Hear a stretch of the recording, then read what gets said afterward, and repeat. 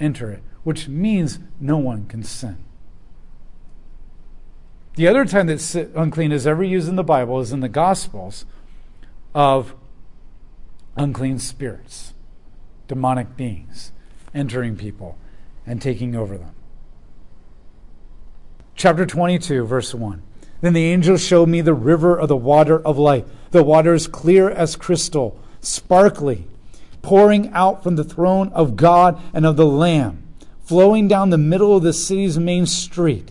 So here's the river now of Ezekiel's vision, both the blood, the water that came out of Christ's side, and now this. And it's going out into all the world just like it did in Ezekiel's vision to the Dead Sea and then everywhere else. And he doesn't have to say Dead Sea first and everything else because everybody already knows that because everybody grew up on the First Testament and knows it really well. Unless they're a Gentile, but then they can ask their Jewish neighbor. On each side of the river is a tree of life producing 12 kinds of fruit, yielding its fruit every month of the year. Its leaves are for the healing of the nations.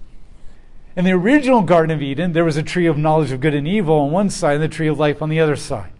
And now there's only two trees of life. The tree of knowledge of good and evil offered the opportunity to choose something other than God. God said, I will give you wisdom and you can follow me for it, or you can go to the tree for wisdom. But the tree represented going somewhere other than God for the source of your wisdom and life and fulfillment and completion. Because this is what God did. In that moment, when they chose the tree of knowledge, they chose autonomy. Autonomy means self-law. And self-law, autonomy in the Bible is always bad. I know we want our kids to be autonomous, but maybe that's not the best word to use because the Bible always uses the word autonomous as I will do what I want, follow my heart, make my own laws. Like the minute God says, pray to me and trust me. And you're like, no, I need to find a good lawyer. That's autonomy. Okay? You're trusting in something else other than God. This is autonomous. But now what God is saying is there's two trees of life. And there's no more sin in this city. Which means no one can sin. This is me. This is not the Bible. Well, I am basing it on the Bible. But this is like when Paul says, I, not the Lord, are saying this. I don't think that God is going to take your free will away and turn you into robots all of a sudden in heaven. If God wanted free choice to begin with and allowed free choice to the point to allow you to screw up the entire creation and bring sin and death and all this horridness into everything, turn on the news, all this horridness, watch history, all this horridness, then I don't think he's going to take you to heaven one day and just yank away your free choice. This is the way I see it. I see the two trees of life representing the fact that you will never be able to sin again. You will never be able to choose contrary to the will of God ever again. That's what sin is. Whatever goes contrary to the will of God. Autonomy, self-law. I think the idea is that we were given a choice to follow Christ, and we chose to follow. On this earth, in this life, you made a choice to surrender your life to Christ. You said, not my will be done, but your will be done. You gave up your life to him. You presented it as a living sacrifice to God. You made the free choice to surrender your will to Christ, to say, in Jesus' name, thy will be done. But your sin nature keeps taking it back. Ultimately, deep down inside, you don't want to do what you want to do because that's why you accepted Christ. And that's why you're here in a Bible study right now. And this is why you pray. And it may not be easy, you may not always be perfect, but throughout your life, you're consistently seeking to be transformed and to continually offer yourself up to God. Because ultimately, you made a choice to surrender your will to God. And even though your sin nature keeps taking it back, ultimately, you want him to have it. And I think what this is portraying is that not that God automatically just takes away your free choice all of a sudden when you get to heaven, but that you already gave up your free choice willingly to God. And now you will finally be able to follow through perfectly all the time. It's not that you're going to become a robot and God doesn't allow you to make choices, that you already said, I want to ultimately follow Christ, take up my cross and follow him, deny myself, become a living sacrifice. Thy will be done, not my will be done. And God is now going to finally make it possible for you to follow through on that every single time. but it was still your choice. And that's how you still have free choice, but you will never sin again. Is it way more complicated than that? Heck yeah, this is God. Okay, I don't understand all the theology and all the physics and all the emotions and all the mentality of it all, but I think that's the basic principle. And that's what I believe. Okay, I'm not going to say the Bible teaches this plain. I think the ideas are there in the Bible, but I don't think God is just going to lobotomize us all of a sudden or take our free choice away and turn us into robots all of a sudden. I think we already offered it to him. And when that day comes, we're going to say, thank you, God. Now I can actually follow through every single time with what I wanted to do all those years ago when I first followed Christ and every year since then. Does that kind of make sense? And I think that's the idea of here of why there's no more sin. And then it says the leaves are for the healings of the nations. That's odd. There's no more sin, there's no more death, there's no more crying, there's no more suffering, there's no more evil. And yet the nations need to be healed. Here's another, this is me. I don't know if this is biblical. Well, I think it's biblical. I'm not saying the Bible says, and this is what it means. I think the healing of the nations is the restoration of the earth. I really truly believe that if God put Adam and Eve in a garden that was limited space, and then he told them to expand the garden and make all of creation look like the garden, then their job was to expand the garden and to bring life, fruit bearing. Now, there was already trees and bushes and all across the planet. We were told that in chapter 1. But when we get to chapter 2, we're told that the earth had no fruit-bearing plants. Because we know that fruit doesn't really grow on its own without humans. The fruit of grain and wheat and corn doesn't really grow without humans. You get teeny little pathetic sour berries on bushes unless we prune them. Apple trees and peach trees are not really that amazing unless we prune them. There's a sense that God said, I created a world that's self-sustainable, but I also created you to join me.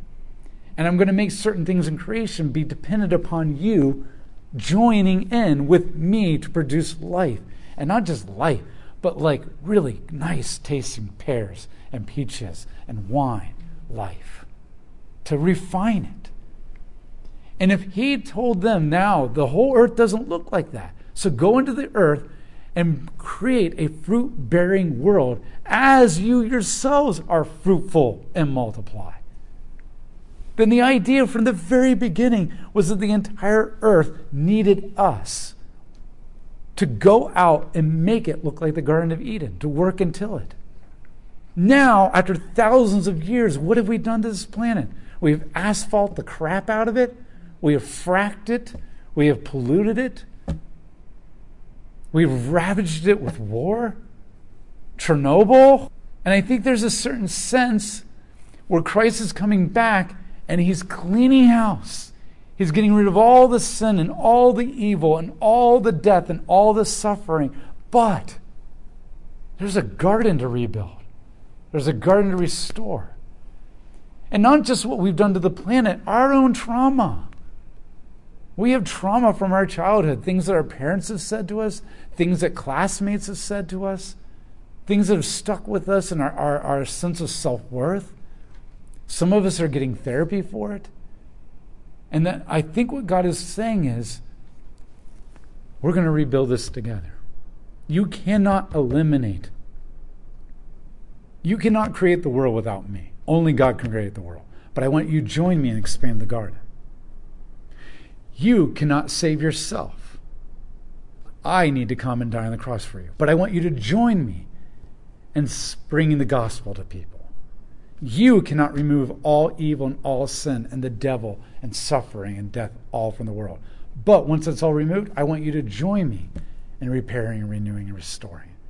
Because remember, not only do we need to have a acceptance, we are the temple of God dwelling with him. Not only do we need to be secure, the wall, but we also need to have a purpose. And God is saying, join me in healing the nations. Now we are going to do therapy with our perfect therapists. And no new sin or trauma is going to come and reset us back. And now we're going to go and restore the fracking and the pollution and all the burned out places. But no new corrupt corporations are going to undo that and set us back. And then one day that planet will all be made the Garden of Eden, like I wanted you to do from the very beginning. But here's me again. I think that's why the universe is big and barren. We have this natural desire in us to explore and to go out into the universe. We have this natural desire. Every sci-fi show you watch is they go out to some barren planet and they make it life-producing. But in every sci-fi show, we end up fracking the crap out of it to rip it of all of its resources again, right? And then we're like, well, we got to find another planet because we did the same thing that we did to Earth. And I think what God is saying, I think that once we get done with the earth, we're going to be with God for all eternity. It's not going to be like, well, that work's done. Now time to sit on clouds and play harps for the rest of eternity. I think he's going to say, look, the entire universe. And we're going to go out and expand the garden. And we have this endless, barren for lack of a better word, universe for us to expand the garden into. What does that mean for being fruitful and multiply with kids? I don't know. I have no idea. You're like, well, Jesus says you won't marry and did. Yeah, but that's one verse that he was talking about something completely different. I think I already mentioned this. We don't build an entire theology on one idea that was briefly mentioned to talk about something completely different. I don't know. But I think the healing of the nations is that God wants us to join him in fixing what we damage on this earth. And then once that's done, the whole universe is out there for us for all eternity. But we're not going to screw it up because we're in Christ.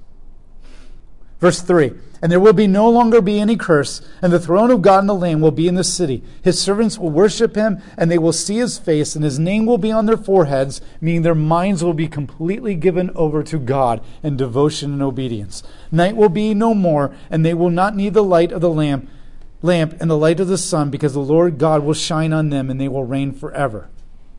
Now notice what is getting repeated more often than anything else. The Lamb and God are there with us, and they are our light. What is the most important thing in all this? We're with God, and we're with the Lamb. Listen, ultimately when it comes down to it, all this is really cool and beautiful, but the 12 foundations with the anisotropic stones and the rivers and the tree of life, all that means nothing. Ultimately, the main idea is that we are dwelling with God and Jesus and the Holy Spirit face to face in a pure, unadulterated, intimate relationship where there is no barrier of sin or evil or anything between us anymore. What makes heaven heaven is that God is there, and what makes hell hell is that God is not there. It has nothing to do with the fact that heaven is gold and mansions and gemstones, or that hell is fire and torture. It has everything to do with God. And where he is, it's heaven. And where he's not, it's hell. And this is the idea that is being repeated over and over again. John wants to make you think, oh, this is really repetitive, John. We've already heard this. Yeah, but John's saying because it's the most important. And we have spent our entire life and thousands of years of history not experiencing God on earth with us face to face without sin. And this is what we've been desiring our entire life. We have not ultimately desired to go to heaven.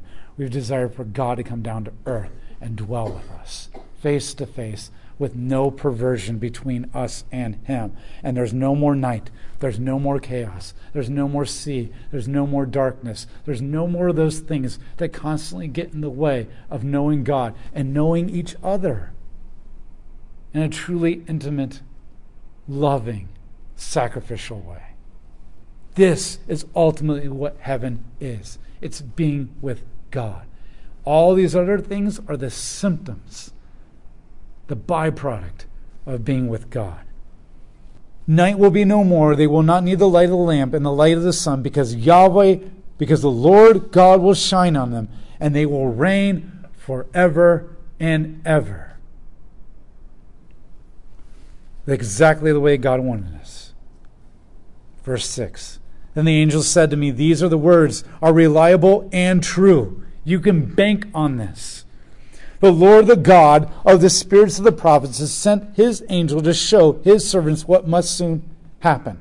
Look, I am coming soon. I don't think the idea is that he's literally coming soon. I think the idea is that it could happen any moment. Be ready. Blessed are the one who keeps the words of the prophecy expressed in this book. This book is Revelation. Blessed are those who hold to the promises of this book that I just revealed to you. Doesn't mean that none of the other promises matter, but all the other promises are leading to this. The whole Bible are the promises of God. Revelation is the fulfillment of the promises. Blessed are those who hold to the fulfillment of the promises. I, John, am the one who heard and saw these things. And when I heard and saw them, I threw myself down to worship at the feet of the angel who was showing them to me. You're like, John, you already made that mistake and you were corrected. I think once again the idea is just like, this is so glorious and awesome. There's rainbow light everywhere, gold sparkling, pearls sparkling. Everything that is close to Jesus practically looks like him because they're so... Here's the thing. When you become intimately connected with Jesus, face to face, spending time with him, absorbing him with nothing between you and him, no sin, no death, no rebellion, you're going to become like him. You're the image of God. And when you're fully in the presence of God, you're not going to maybe be able to tell the difference between you and him. And I don't mean that literally. And I think what John is doing is he's never been anywhere this close to God before. He's never been anywhere close to something that this is this close to God reflecting it. And as a human, as a finite human, and a limited dimensional realm, he may have a hard time telling the difference between them sometimes. Now, when we're in the higher dimensions, fully redeemed and fully renewed in the presence of God, I doubt we're going to have a hard time knowing the difference. But we'll be good and restored and functioning the way that we were designed to function. John's not functioning the way he's designed to function. He's not good. He's limited and he's flawed. And he's trying to understand something that he's never seen before. And I think the idea is don't cut him too much. Don't harp on him too much. He just doesn't have the eyes to see the difference yet, maybe. Remember, nobody has gotten a revelation of heaven like this ever. This much detail. This close to God. But he said, do not do this. I am a fellow servant with you and with your brothers, the prophets, with those who obey the words of the book. Worship God. Then he said to me, do not seal up the words of this prophecy contained in this book, because the time is near. Make sure everyone knows what has just been revealed to you. The evildoer must continue to do evil, and the one who is morally filthy must continue to be filthy. The one who is righteous must continue to act righteously, and the one who is holy must continue to be holy. I don't think the idea is, let them just keep sinning because there's no hope of them ever repenting anyways. I think the idea is that they have the opportunity to keep doing what they want to do. It's not too late yet. Let them keep doing what they want to do. But this is the revelation.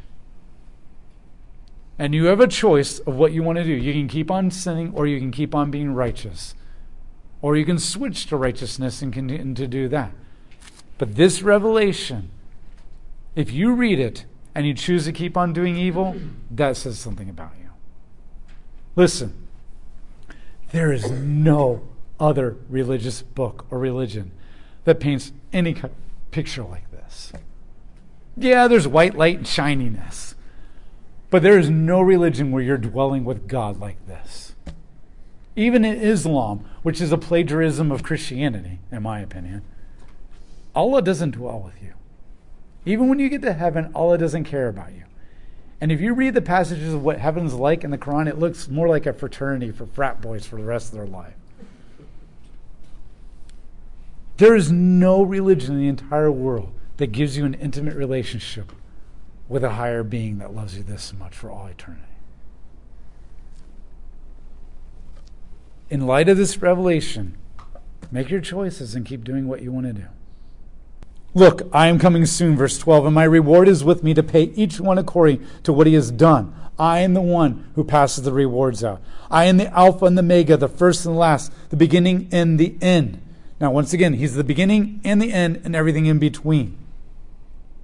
Blessed are those who wash their robes so they can have access to the tree of life and can enter into the city of the gates, city by the gates. Outside are the dogs and the sorcerers and the sexually immoral and the murderers and the idolaters and everyone who loves and practices falsehood. So outside the kingdom of heaven in the final days are the dogs and the sorcerers and the sexually immoral.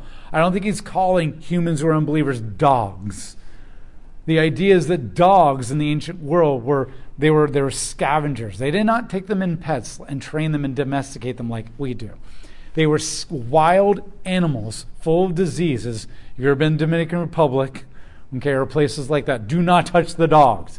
Every time anybody ignores that advice and touches the dog, they come back very sick. They're wild, disease, mangy, scavenger animals. And they're unclean. By referring to them as dogs, he's referring to them not in a dog like we would kind of a sense, but that they're unclean. And they bring uncleanliness with them. And they will stay outside the city. I, Jesus, have sent my angel to testify to you about these things for the churches. Verse 16. I am the root, the descendant of David, the bright morning star. So he says, I am Jesus. I am the root of David. Now what's interesting is that all throughout the Bible, he is referred to as the spring, the offshoot of David. But he is also called the branch of David. But now he is also calling himself the root of David. Meaning, I'm not just the descendant that came from David that the world promised. I am the very beginning of it all. I am the origin of David, but I am also the offspring of David. I am the beginning and the end. All things come through me, and nothing exists outside of me.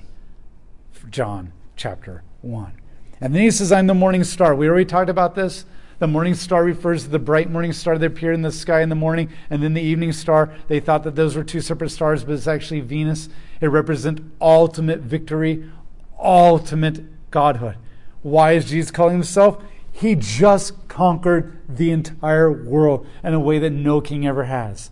He brought light to the world in a way that no king ever has. And he has brought an intimate kingdom of life and joy and peace abundantly in a way that nobody ever comes. He is the morning star. He is the light. He is the ultimate victor. Genesis 49 was the first prophecy of Christ, and it predicted that a king would rise up out of Judah, and his eyes will be darker than wine, his garments washed in wine, and he will tie his donkey kingship to the wine. Wine is symbolic of abundance of life and joy. His teeth will be whiter than milk, meaning they will be sweet and full of life. The first prophecy of Christ is bringing a kingdom that will flow abundantly with life and joy. The second prophecy of Christ ever was Numbers 24, verse 17. And then we're told that the morning star will rise up out of Jacob, and he will carry a scepter to which he will crush the skulls of his enemies. And this is what we're seeing. Ultimately, he has fulfilled the first prophecy of Genesis 49, verse 8, by building a kingdom of God where we can intimately be with him with life and joy abundantly for all eternity. But outside are the defeated people who tried to burn this kingdom down to the ground. And you can only have life and joy if you have a king with a good, loving character. But you can only have life and joy with a king who's willing to justly deal with those who would seek to destroy life and joy. Both are necessary. And every prophecy begins and builds off of those two, and they ultimately find its culmination here. Verse 17, and the Spirit and the bride say, come.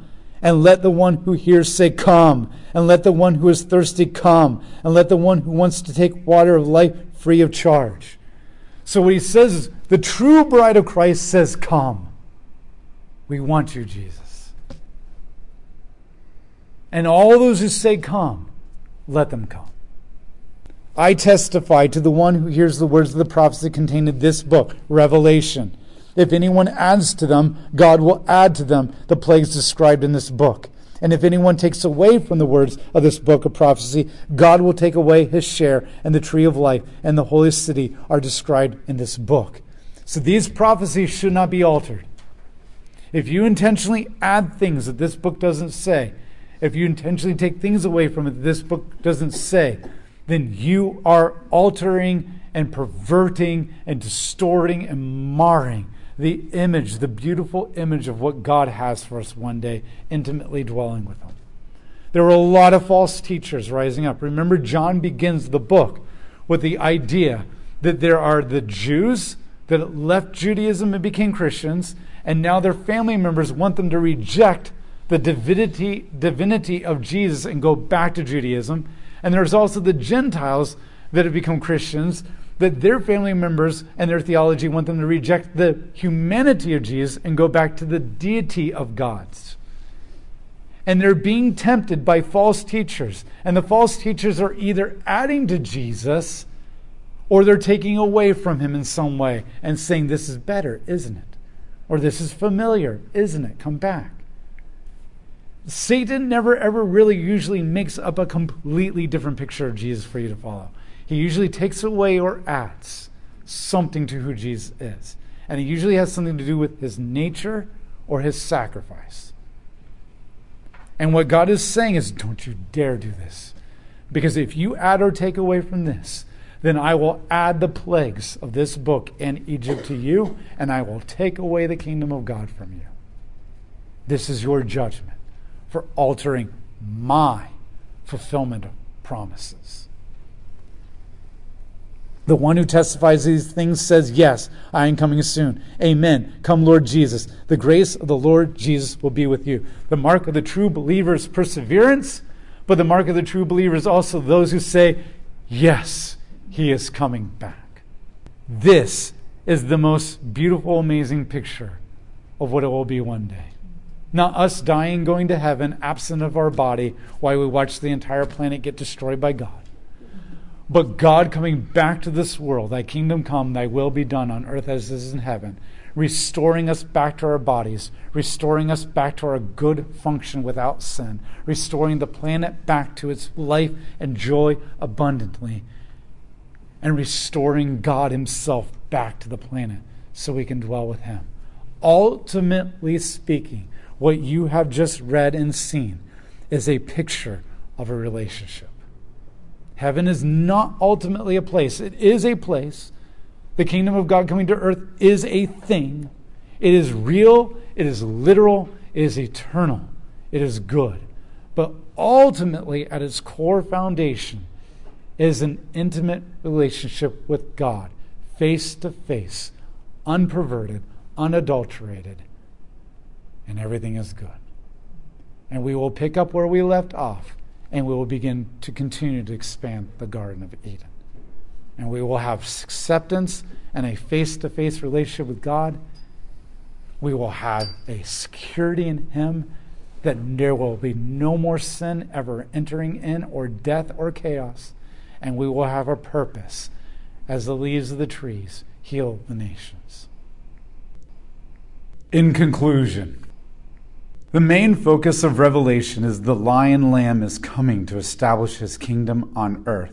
First, by judging the world systems for the rebellion and misuse of power, destroying its power structures and influences over the world, and eliminating all evil. Then heaven and earth will be reunited when Yahweh, the Lion Lamb, and the kingdom of Yahweh come to earth and dwell with the covenant people of Yahweh forever as material and spiritual beings. The focal points of Revelation are Revelation 4 through 5 with the enthronement of Yahweh and Jesus, and Revelation 21 through 22 with the kingdom of Yahweh coming down to earth and redeeming creation and humanity. Revelation 6 through 20 is the judgment of humanity for rejecting the sovereign throne of the Godhead and his coming kingdom. Throughout this revelation, John urges the believers to maintain moral separation from the world and to remain faithful to Jesus Christ as the God-man, even to death, and to bear faithful witness to the gospel of Jesus in the midst of a compromising, idolatrous church and world. Their refusal to take the mark of the beast and their perseverance in expanding the kingdom of Yahweh are the fruit testifying that they have been sealed by the blood of the Lamb and will dwell with the Godhead on the redeemed earth for all eternity. Yahweh, we praise you. Oh, we praise you for who you are as an absolutely merciful, loving God who brings us joy and life. We also praise you that you are an absolutely just God who will deal with evil because you love us. You love us, and so you create intimacy with us. And you love us, and so you remove everything that hinders intimacy. And we pray that in all this would lead us to an ultimate understanding that ultimately it is a relationship with you. From the very, very, very beginning, you've made it clear that you desire relationships more than anything else. And that ultimately sin is what hinders an intimate relationship with you. And you promised us through Christ that we would be able to remain in you and you remain in us. And now you are fulfilling this in Revelation. I pray that this would be our orientation, that we would be centered on Christ who is in us and oriented towards the kingdom of God and your will coming down to earth. And that this would be our focus, so that we would be able to persevere to the end, no matter how hard the suffering, no matter how great the trial, no matter how depressing things get, that we will be oriented and directed towards this fulfillment of your promise. We thank you that you are a God, unlike any other God, that actually provides this for us, offers this to us, promises this to us, and makes it happen. Give us the ability to persevere to the end. In Jesus' name, amen.